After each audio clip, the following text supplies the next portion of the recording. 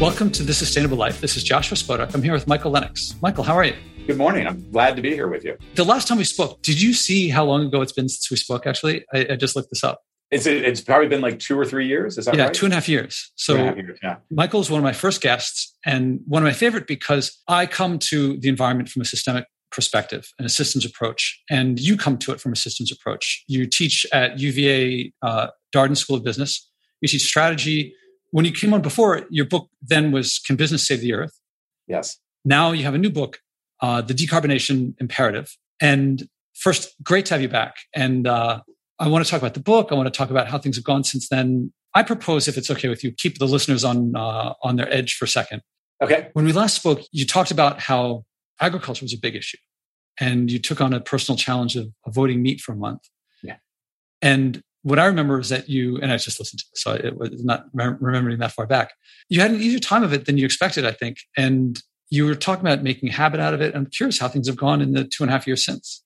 Yeah, I can't claim 100% veganism. My wife has actually gone vegan, and I am nearly vegan. I do allow myself the occasional steak or the like when we're out to dinner. But in terms of daily consumption, I've almost entirely eliminated meat and dairy from my diet. And, it's actually, the positive health benefits as well. So it's been good, and I've tried to keep it up. Did our conversation play a role in that? Or, I mean, maybe that was something that was on the side and your wife really made it happen, or I'm curious. No, I think it has. I mean, I think, your message and what you're trying to push, I think is an important one. And I think, as someone who studies these issues, someone who cares deeply about these issues, even I can find the adopt the defeatist notion that I know my little efforts are, a drop in the ocean. Yet that doesn't preclude you as an individual from trying to do what you can to try to address these issues. And so I think you rightfully highlighted that and motivated me. I want to draw it may seem like a fine distinction. I do agree that lots of people doing things will add up. What I'm trying to work at is a switch from extrinsic motivation to intrinsic motivation. When it comes from inside, from a leadership perspective, you can much more effectively influence others. It's tough to get people to do stuff that oneself is like, I hate this, but we have to. And that's the switch that I hope to get out there is certainly in my life, it's happened. And with a lot of my guests, that if they want to do it, yes, it'll help influence many others, but also want to improve one's life. Yeah.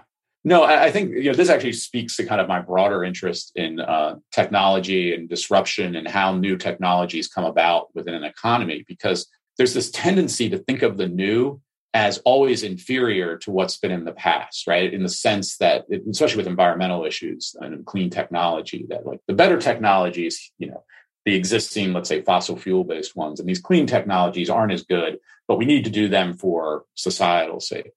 And I don't think that's necessarily the right way to think about that, even in kind of a narrow economic sense of what's going to create jobs and create economic growth. A lot of these things we're talking about should do that as well. So it's not quite the zero-sum game that it's commonly framed out in the world. And I say that not to be Pollyanna that, hey, this is easy and we should just go do it, but just to highlight that it's not as simple, again, zero-sum trade-off as it's often framed in policy debates and the like.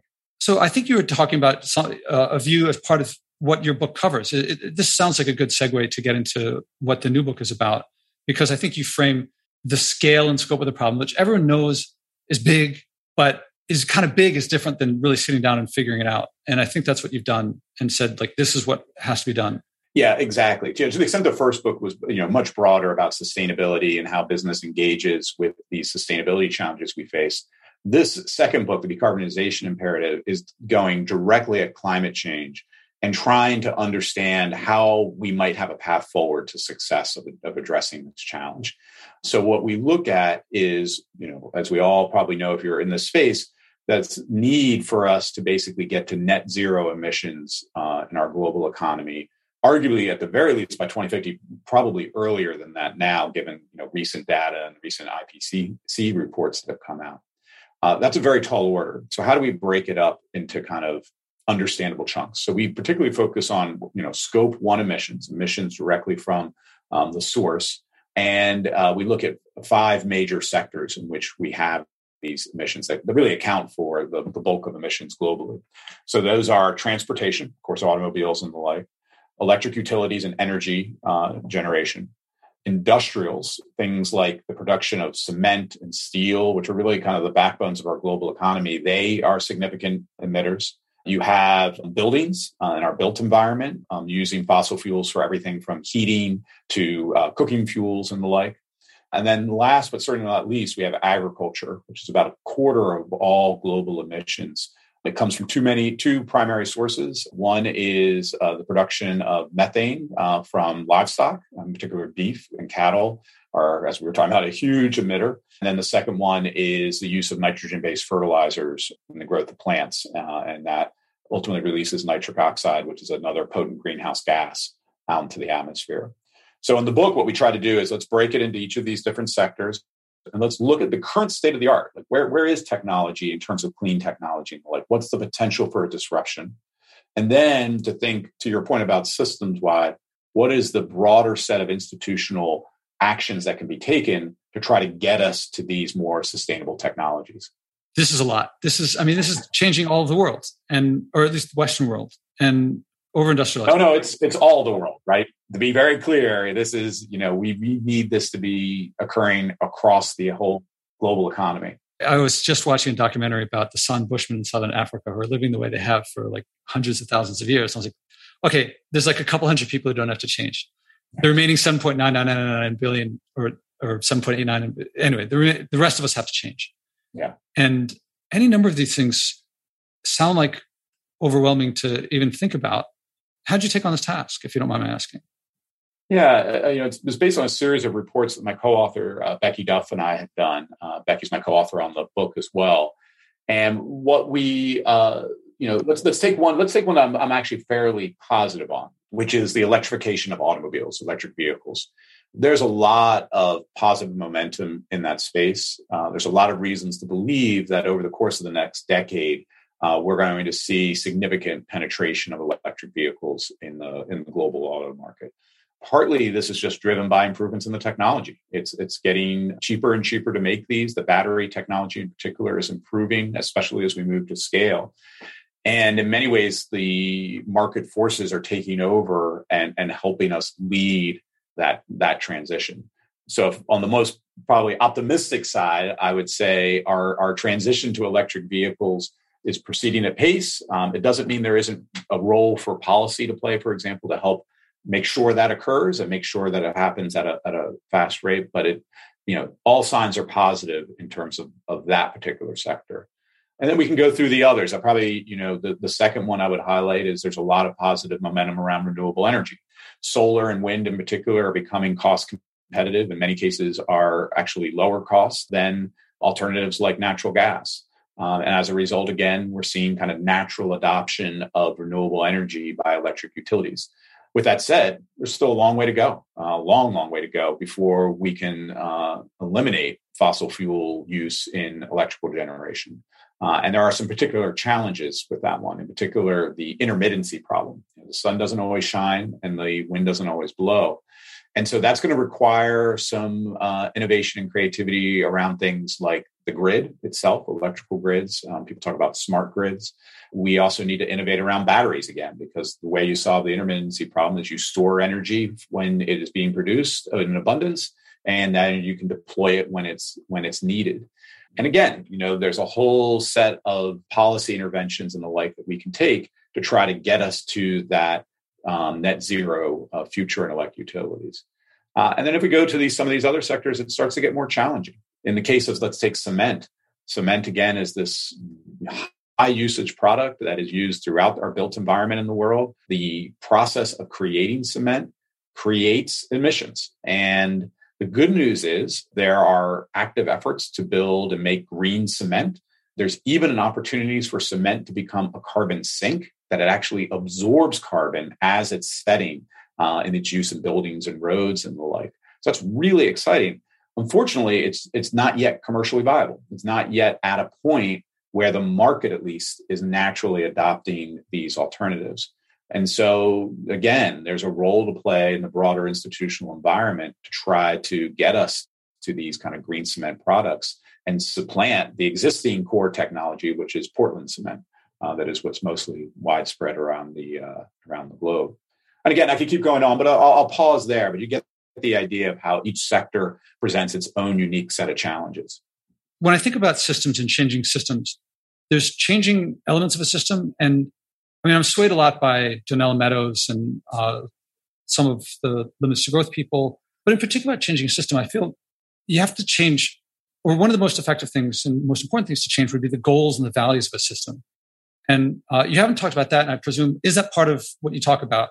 So I'll say something kind of controversial, and the way I think about this is one of the easiest way to become more sustainable is to simply shift consumer preferences towards more sustainable goods. And absolutely, I mean, to one extent, yes. The problem I have with that type of perspective, at least solely, is that's incredibly difficult. And we have evidence, repeatedly that consumers, even when expressing, very strong sustainability or environmental values, don't necessarily do that when they're at the counter, right? When they're checking out, or at the very least, their willingness to pay for environmental goods is not significantly more than what they would pay for alternatives. It's partly why I emphasize so much technology shifts, because what can happen is even on the existing degrees of merit, there will be adoption if you get kind of the economics right. So take electric vehicles.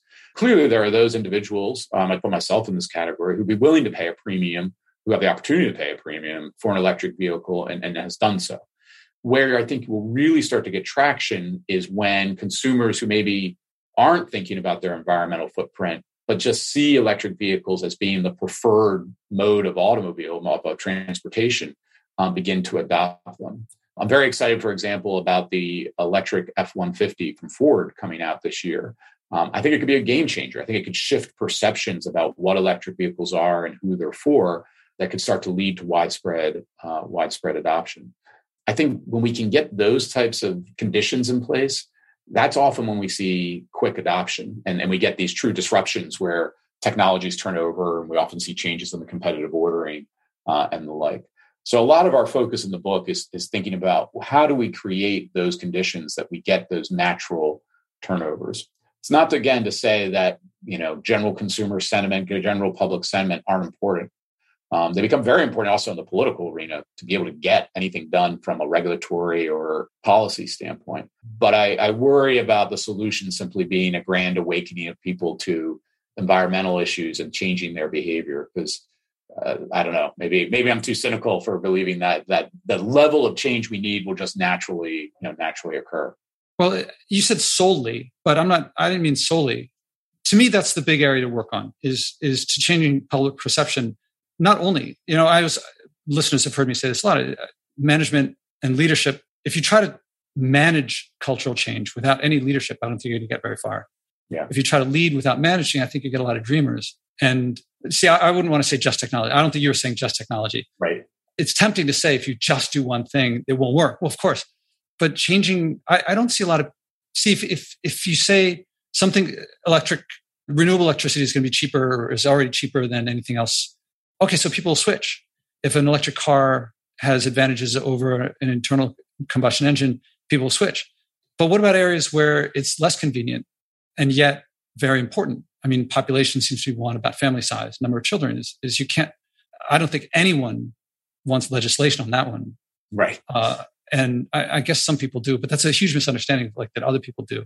And if people don't change the values on that one, population is a whole other issue, which we could bring up. And so now we got in play values, changing values. Well, and again, as an economist, if you look at the data on the demography of societies and economies as they advance, the good news is that we often start to pull back on population growth. I mean, we've actually pulled back on population growth, at least the rate of population growth, quite a bit over the last half century. And part of it is because of the advancement of certain economies like Asia, for example. Birth rates and the like have declined greatly. We'll hopefully see a similar impact in Africa as it becomes more economically advanced. So that, not to say it totally solves the problem, but there is an advantage of economic growth that then often leads to declining birth rates and helps address somewhat of the population problem. Now, the challenge is as these other parts of the world kind of go through this growth and trajectory, they also tend to demand more resources, right? They demand more things. They want to purchase cars. They want to purchase, whatever.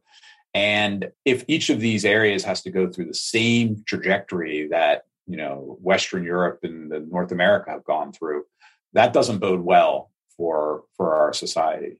And so the question is, can we leapfrog, right? Do we have to go the same path in other areas that are industrializing and advancing? And I think the answer is no, they don't have to go through the same path. An example that I always like to give is in Africa, they largely bypassed landline telecommunications. They didn't build a lot of telephone poles. They actually jumped right to cellular in a lot of regions in sub-Saharan Africa in particular.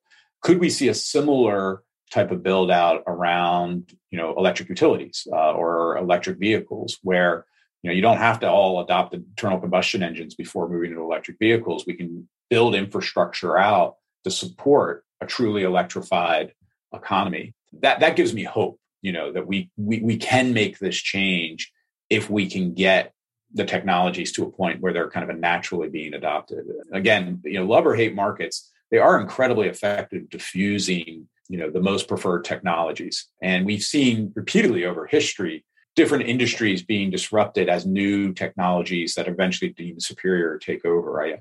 My favorite example that I give in a lot of talks is the New England whaling industry. This was an original source of lighting oil from whales. It was a vibrant, huge industry in Nantucket and Martha's Vineyard and the like. And it collapsed in roughly a decade, and largely because of the discovery of oil in Western Pennsylvania and discovery of how to process that into kerosene. And soon and quickly, kerosene became the preferred mode of lighting lights. 30 years after that, it got disrupted again with the discovery of the incandescent light bulb and electrification. And that led to even more electrification there. And so this idea that it's natural for economies to have disruptions of new technology come in and sometimes relatively quickly replace them is an advantage, not a bug. That this is a feature of economies that we need to take advantage of here. That's why I'm optimistic, for example, that electric vehicles, while they're only a few percentage of new car sales at this point, or at least on the trajectory that I think by the end of the decade, we could be seeing the vast majority of new cars be electric. And so again, it's how do you tap into these underlying economics and dynamics and structure the system to get us where we want to be with the technology. With regards to electric vehicles, I just heard about, I think Norway is really high in adoption there compared to us. So you're probably talking about America, and other places it's probably much higher. Yeah, that's true. Yeah, that's exactly right. The percentage number I was giving was more for the US than for like Northern Europe in particular. You're right. There are some countries, I'm not sure what percentages are at, but significantly higher. So going back to the population, and I think you're describing demographic transitions, if that's the right term of art. Since we spoke last time, so a lot has changed in the past couple of years. I came across Machai Viravaidya, who's this guy in Thailand. I don't know if you know the name, but he was an economist who was studying the situation in Thailand. He was trained in the West, and he saw that growth would. He had learned in school that growth would. Economic problems like joblessness or inequities could be solved through growth. Growth would fix these things. Yeah. And he said when his models when he actually looked at the details, they kept messing things up. And so he said, what about degrowth? And he saw that improved things. So this is the 70s, maybe 60s, maybe 80s. Certainly by the 80s, it was in place that he started teaching through himself on his own. And then started a nonprofit, promoted smaller family size. And they went from something like 6 or 7 children per couple to, I think, even below 2. And so this was in direct opposition to the one-child policy because there's no forced abortions, there was no forced sterilization. It was all voluntary. And most people describe the canonical demographic transition is that first the death rate drops, then the birth rate drops. And there's a period of roughly doubling the population at that time. But he and other places, it wasn't as a result of technological change. It was intentional leadership on different values that brought about the birth rate dropped voluntarily, non-coercively through education, making contraception available, things like that. Also, superhero characters and slogans and making sure that all cops everywhere had condoms if people wanted them. So they didn't have the doubling of the population at that time. So instead of it happening through economic processes, which do happen, it was deliberate and got what seems to be from the view of health and longevity and prosperity and stability was higher outcomes higher on those things. And that's a place where I to me, he is one of the big places where actively, deliberately leading change through values-based leadership seems something that I've just hadn't crossed my mind before. I would not have thought possible because I wouldn't think of it. I just knew the one-child policy and didn't know that there could be alternatives. Admittedly, this is we're getting a little bit outside my depth here in terms of how to structure policies in terms of the size of families. But I will say, I think one thing you said that resonates that we haven't talked about is, you mentioned income inequality. And I think one of the things we really have to realize is when we think about economic growth, there is, obviously the advancement of the average, right, is often how we talk about it. And then, of course, there's the variance in that as well. If you have high variance, the dynamics which lead to, I think this is a correct statement, if you have the dynamics that lead to greater childbirth could still persist even in an improving economy if there are still a significant number of people who are still poverty stricken or in a lower socioeconomic level that feel the need to continue to have large number of children. So I think, again, I'm outside my depth of expertise here, but I think it is absolutely correct to think about not just the averages, but the distribution as you think about this issue of, again, why people make the choices they make in terms of family size. And yeah, also, I mean, when you throw in value shifts, if you can get a cultural shift in values, that I think also changes things. I mean, I think that having larger families made a lot of sense when there was lots of land left to be developed in the world, not so much land left to be developed in the world. But I think culture tends, if we don't deliberately change it, it takes a lot longer to change. And deliberately changing culture is not such an easy thing. It can often backfire. No, that's exactly right. That's exactly right. And to be clear, I'm not disagreeing with the notion. What I am arguing is that it's hard. It's really hard to fundamentally change cultures. And of course, this would have to be globally. So it's not just in certain countries, but like everywhere. And hey, we need to try to pull every lever available to us if we're going to try to address climate change. It's a train running down the railway that's going to be hard to stop as it is. With that said, again, I'm focusing more on those technology shifts and what can be done at the margin to get those technologies to advance. And again, I agree with you completely that the ability politically and otherwise to do so is probably going to require cultural shifts as well. And there's lots of things that might be driving those, including, the increasing recognition that current weather events are probably in part impacted by climate change already. And that if we don't get moving soon, this is only going to increase and get worse, whether you're in California or Africa or wherever you might be in the world. But the technology, is it okay with you if I push a bit here? Because sure. To me, my view on technology has evolved a lot. So I come with a PhD in physics, and my ideas of fusion and efficiency were the answers to me. And a couple images have changed this for me. Images, I'll give the images, but also I feel like there's data backing this up. The one I usually think of most is when James Watt created his steam engine. It was significantly more efficient than the Newcomen engine before that. And people expected coal use to go down, but it went up because it was cheaper to use. And so more people used more steam engines for more different reasons. Each use went down, but overall it went up. And this is repeated with Uber was supposed to decrease traffic congestion and it increased it. Right. And ENIAC, when they turned it on, dimmed Philadelphia, I believe, the city. And now our cell phones are like 1 billion times more transistors and more computing power. And each one uses nothing near the energy of ENIAC, but collectively we're using more energy than ever. Now, of course, there are huge benefits to the internet and so forth, but those benefits aren't worth much if it leads to society collapsing. And so my view, where I've come to on technology, is that technology, it does not have its own value. I don't believe technology is positive or negative. Mm-hmm. I mean, maybe some are at the extreme ends, but that they augment the values and the goals of the people using them. So if someone is interested in growth and you give them technology, and they'll grow. If they're interested in degrowth and you give them technology, they'll degrow. And so if we don't change our values first, I believe that making a polluting system more efficient, we'll have lots of little areas where it's less polluting, but we'll end up polluting more efficiently, which I feel like describes our world, that I can swipe on my phone with my finger, and miles away, a 2,000-pound vehicle will start driving my food over in containers that will last 1,000 years. I haven't even burned 1 calorie, and I've caused a lot of emissions.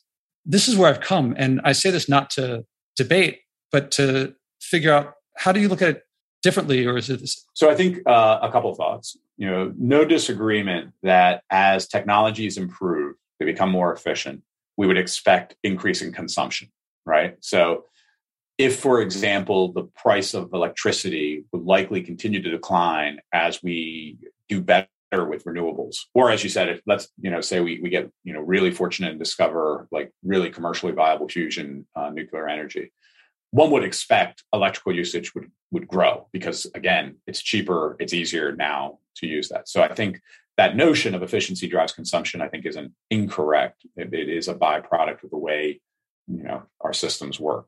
I don't think that's necessarily a fatal thing. I think the question at hand is, can you decouple consumption, and I'm using that term broadly, in terms of kind of economic activity and economic growth, from resource extraction and resource usage. And while historically those have been highly related, there's also some reasons to believe that there could be a decoupling between those two, right? That it isn't necessarily implied that because we are, again, consuming more, and I'm using this term again very broadly because what we're really talking about is even services and the way we value things as a people. Could that be decoupled from that also means greater environmental impact or greater resource use? I think the answer is yes, theoretically at least. And we've seen some of that, especially I think in our digital age, that you could have somewhat of a decoupling here. All of that to say, this question of unintended consequences of technology, I think a lot. And I don't have a good answer other than to keep on innovating. I always go back, and we talked about this in the last podcast, the automobile, when it first came about, was viewed as an environmental good. It was solving a huge environmental problem, which was manure in the city streets of New York and other major cities. Did they know at the time that an automobile would be, creating greenhouse gases that would lead to climate change? No. And that's the reason they're unintended. We just often don't know those impacts until sometimes decades later.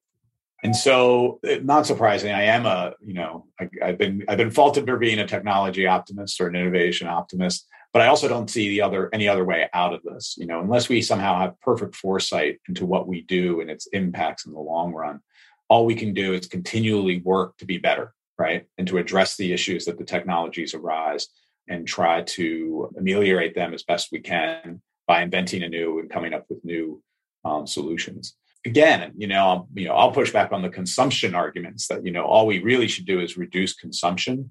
Again, wait, let's not do only things. I know that. And I think that's where we're both, I think we both agree that it's both, right? Mm-hmm. We need to advance technologies and substitute new technologies for those that are more polluting in our past. Mm-hmm. And we should simultaneously be working on how do we change our lifestyles to reduce our consumption. In the United States and a lot of Western economies, I think one of the big issues that we don't talk enough about is land use planning. How we organize our lives and our proximity, for example, of where we live to where we work or where we shop has a huge impact on what our ultimate environmental footprint is. COVID has actually brought a lot of these to bear in people's minds. Like, why do I need to be commuting an hour a day in and out of a job?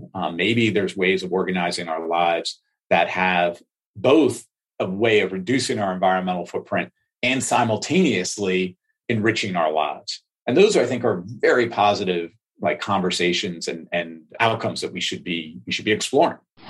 If you like the show, I recommend acting, as my guests do. It works best with someone supportive, your spouse, parents, kids, neighbors, or friends. Learn the 4-step process I do with my guests and describe in my TEDx talks and do it together. You'll find yourself acting on something you care about, something meaningful. Whether you start big or small doesn't matter. If you care, if it's meaningful, you'll keep doing it. You'll reach big. Eventually, stewardship will feel normal. You'll wish you had started earlier. Second, I recommend donating to help this podcast at joshuaspodek.com/donate. I promote degrowth and stewardship, which no advertiser will touch, but brings joy, community, connection, and abundance to you when you act, and global change in the long run. Help us keep going. That's joshuaspodek.com/donate. the decoupling, I've become less and less confident in that happening. And the more I read about it, the more it seems like it tends to go the other way. And it offers, to me, we've had generations of people saying, it's just around the corner, we'll fix this. And it just feels to me like we're saying what we said before. Whereas it seems pretty clear that if we have smaller families and we consume less, that works. Mm-hmm. It's hard. Yes, it's very hard. People don't seem to want to do it, but those who do don't want to go back. And I feel like it's so everyone's looking for something to just not change themselves. And as long as that carrot is out there, not carrot, but gold rings, this hope is out there, they're like, oh, great, I don't have to do anything. And it's, to me, there are other opportunities that yes, if there's two things, one technology pollutes more and one technology pollutes less, we should switch to the one that pollutes less to the extent we can, or drop them both if they're unnecessary. I mean, I always think of someone invented, what are they called? Like waterfall showers that use that give huge amounts of water, right? And then someone does one that's a low flow waterfall shower. They've like jammed up the pollution and then pulled it back, and now they say we're green. Right. And there's also low flow showers in the first place, which I think would be the better technology. But that example shows up in a lot of places. That pattern shows up a lot, I think, of like something pollutes heavily, we reduce it and then say, see, now we're green. Where sometimes we don't need the technology at all. My mentor, John Ehrenfeld, always talked about there is no sustainable technologies. There's just some technologies that are less unsustainable than others, which I think is probably the right way to think about it, right? Like, we can't speak in absolutes, but what we can speak about is that relatively some technologies are going to have a lower environmental footprint than others, and that we should be exploring those. Yeah, that says we have to get to an amount of pollution that we cause, which is less than what the Earth can regenerate through its natural processes, and also not destroy those processes while we're going at it, because I think we're lowering the Earth's ability to sustain life. Well, this is, to get back to the book real quick, but it's as daunting as climate change is, it in some ways is a simpler problem in that we kind of understand what are the processes that are creating greenhouse gas emissions. We understand the implications. Now, we don't fully understand them, right? There's a lot of uncertainty about when we reach certain concentrations, what will be the net impact on the world. We're getting a better and better picture of that. So we at least understand what we need to do. Then the question becomes, again, how do we engineer the system to get us to that point? And again, that's what we're trying to do in the book is to break it down by these sectors to understand what needs to happen in each of these sectors.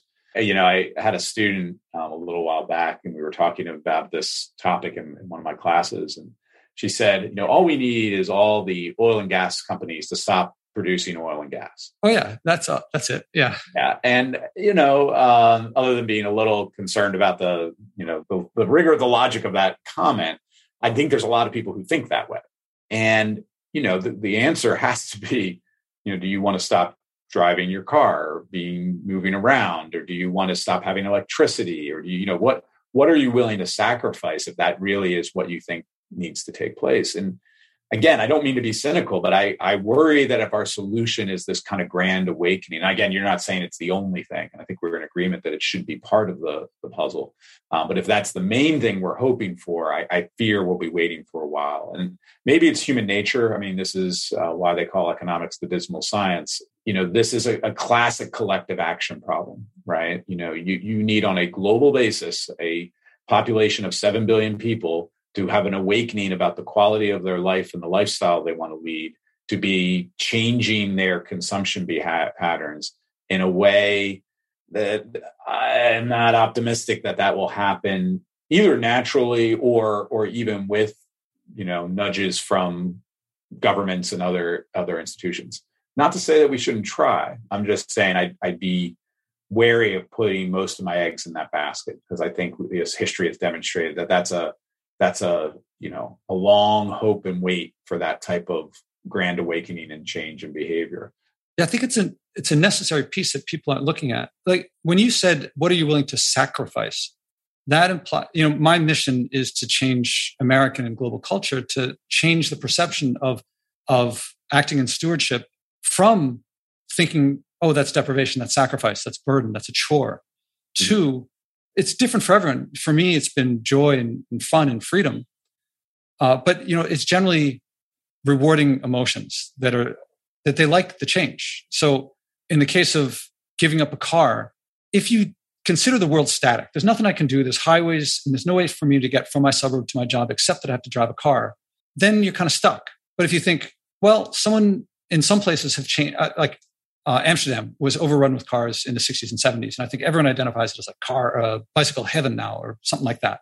Yeah. That was deliberate. They had to change the city's infrastructure and to go through all sorts of planning to make that happen. And now I don't think anyone would say, let's go back to cars through our city center. And Copenhagen and all these other places have done similar things. And it takes work. A lot of people now, food being a big issue, I buy a lot of stuff from farmers markets and I avoid packaged food. And people say, well, Josh, you can do that because you're in Manhattan. You got the farmers markets, you got the co-ops, you got the CSAs. And it took me back to realizing that when I was a little kid, a real baby, my parents started a co-op in Philadelphia and they got together with other families. And it took work, but it actually saved money and time once they got it set up. Where one family, something like 10 families, and once every 10 turns, one would drive down to South Philly to the distribution center and get more food at a lower price. And since they were going at like 4 a.m., they get the better food. And now that co-op in Philadelphia, Weaver's Way, like everyone's proud of it. It's a real pillar of the community. And ever since that, it didn't occur to me when I was growing up that this co-op was such a big part of my life. And now I belong to co-op now. And there's one near me, but if there wasn't, I would do what it took to help form one. And not everyone can do everything, but that's something to look forward to. That's something to act on. And again, I was going to say, and again, I think we are in agreement that it's an and, not an or. But I will say we have 30 years, less than 30 years, to reduce our global footprint to net zero emissions. I don't see the path by which, again, I'm going to use the or instead of the and, but in which we get there purely from behavioral changes. Oh yeah, I don't see that either. There's no way then you just have a bunch of people being like, it'll happen, and nothing happens. Right. And I think that's my general perspective, that there are some of these areas in which we might be able to make significant progress, even absent fundamental wholesale changes in people's behavior, right? That's what gives me at least some hope that we can actually get our hands around some of this problem and try to make progress. I'm going to bounce an idea. This is a half-baked idea. It's not an idea to actually implement, but as a discussion point. Because this is not politically feasible, and I wouldn't suggest that it is. But imagine we have whatever energy fossil fuel use we have, say it's 10 units. If we said next year we're going to use 9 and that's it, we're not going to go above 9.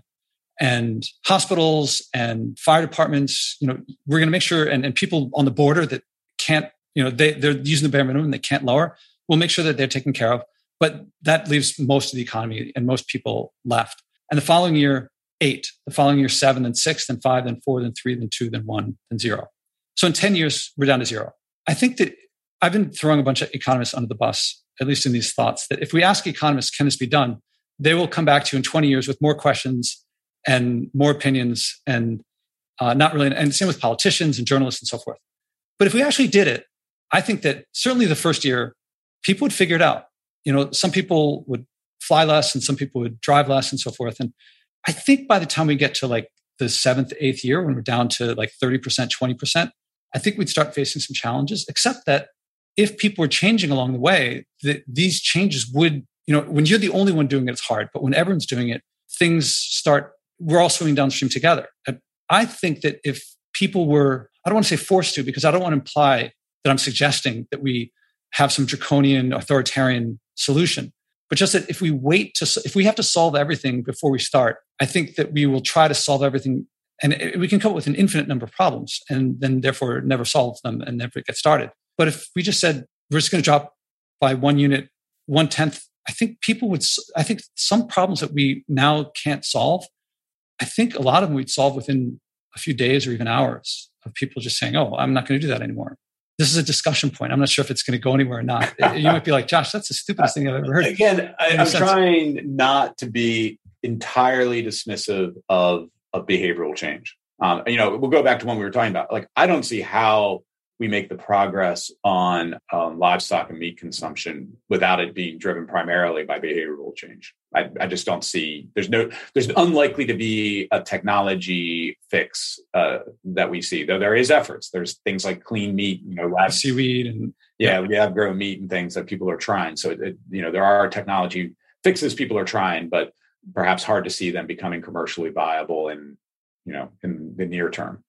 Let's take your example of a very narrow one. Let's focus, let's say the United States, or even where I live, the state of Virginia. If our local utility, Dominion, said, we've decided that we're going to wind down the amount of electricity we provide in an attempt to lower our greenhouse gas emissions. Not technology substitution, let's just reduce demand. What would be the process or the set of instruments that would be used to do so, right? And that again, that's where I struggle. I mean, you could do it. Probably means like rolling blackouts or some mechanism that reduces the supply of electricity. Or, I don't know, you could try like a voluntary program for consumers to shut off their lights for certain times of the day, or, and a lot of these types of, again, behavioral change have been tried in different areas. But again, I'm not trying to be totally dismissive. I'm just trying to be realistic that those types of approaches to me probably will engender a pretty strong response from individuals and consumers and others who are going to be like, wait a minute, my electricity now is going to be turned off. Again, we try to persuade people that they need to do this for the good of the world. But these are why these are collective action problems. I mean, take something like COVID. Here's something that's relatively a much simpler challenge than climate change, and we can't get people to agree on basic social norms of what is acceptable or unacceptable behavior. Thinking about getting people to change their consumption patterns for, like, let's say, take something narrow like electricity or how many miles you drive your car. I think it would be challenging to get a kind of groundswell of behavioral change. Again, I'd say that not to say we shouldn't try, but I don't know if I'd put much faith in that's going to be the way we're going to be able to get change here. I'm actually glad I mentioned it, because something about what you said made me think about, I think it's Cape Town. And I'm sure you know where I'm going with this, that I think they're going to run out of water. Yep. And at first they said, all right, we got to all conserve. And not everyone conserved. I think one of the big things that kind of make the press, if I remember it right, was that eventually they started saying these rich areas, this is how much they're using. And once it became public, they started actually falling in line. But I think that solution would never have come about had they not reached that level. I don't mean the level of running out of water, but I mean, they tried everything and eventually they're like, okay, we got to do this. I think that when we're actually there, so you say, what would we do? Is it rolling blackouts? Is it when we actually face it, then it actually would, I think that we'd come up with solutions that work that we wouldn't without actually being there. Yeah. And I think this is where climate change in particular is particularly complex. So you take water usage, it's still a collective action problem, but the end result is can be very tangible in the near term, right? Like if I'm out in Southern California during a drought watering my lawn, I know that there might come a point where I myself can no longer consume water, right? Because we have used it all up.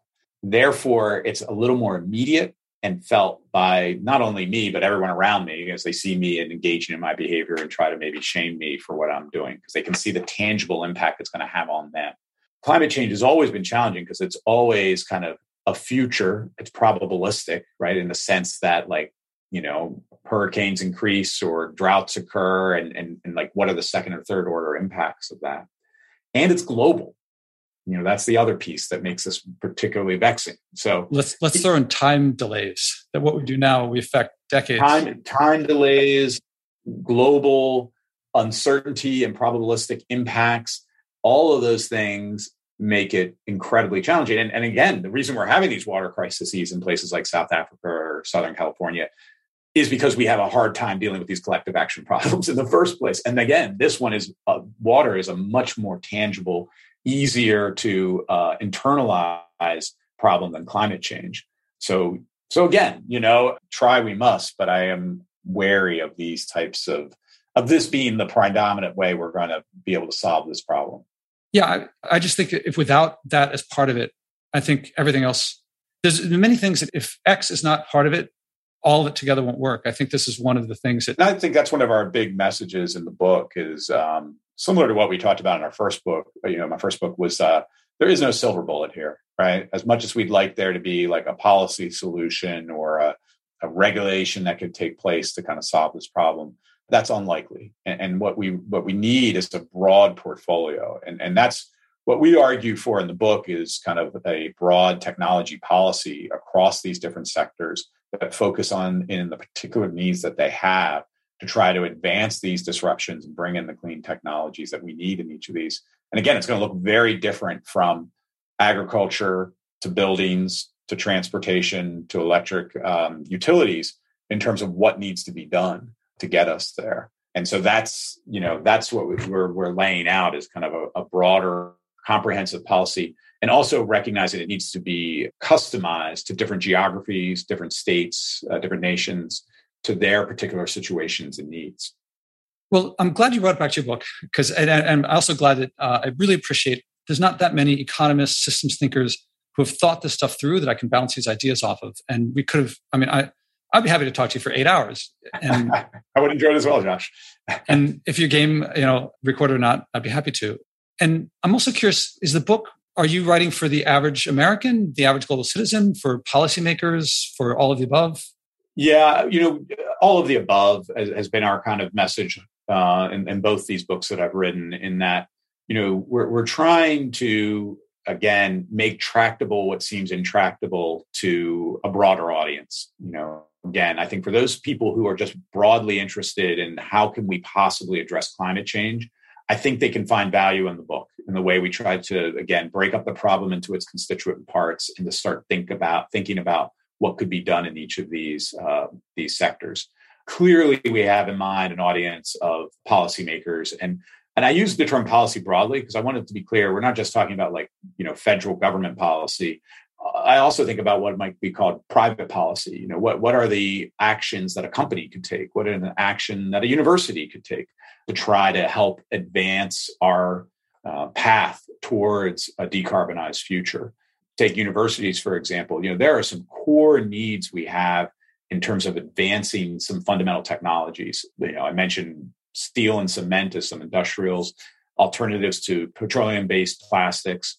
Clearly, in terms of battery storage technology or storage technology more broadly defined, those are all places that maybe universities can take an active role, form consortiums, and really try to do, as we talk about, moonshots for some of these technologies to try to get them to the place they need to be widely adopted. So there's a role to play from lots of different, individuals and institutional players to try to get us to where we need to be. And again, the common theme in my work is there's no silver bullet. You've really got to be thinking about the hundreds, if not thousands, of levers that are available to us to advance. And even the behavioral change piece that you're even discussing, I definitely put that in the toolkit as well.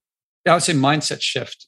And okay, so I have not read the decarbonization imperative, but I have read Can Business Save the Earth? And what you can't mention, but I will, is that it's eminently readable, the one that I've read. So if this one is just half as readable, it's really, anyone can get it. It's not, we talked about a bunch of policy things and stuff like that, but really it's very easily digestible. The first one was. And so I guess this one, I'm guessing you're a better writer now than you were then. I hope that's the case. So thank you for saying that. Yeah, that is definitely the goal, is that we're not trying to make this more opaque. We're trying to make this, easier to digest and understand. Well, Michael Lennox, thank you very much. Well, thank you so much, Josh, for having me. How many people are bringing a message of joy from what everyone calls saving the environment, but I call the future? Step by step, this podcast is creating a culture of joy, community, and connection around sharing and acting on our environmental values. Again, there's no profit in buying and wasting less, but we'll all love our lives and relationships more when we do. I can use your support. Please donate at joshuaspodek.com/donate. Again, that's joshuaspodek.com/donate.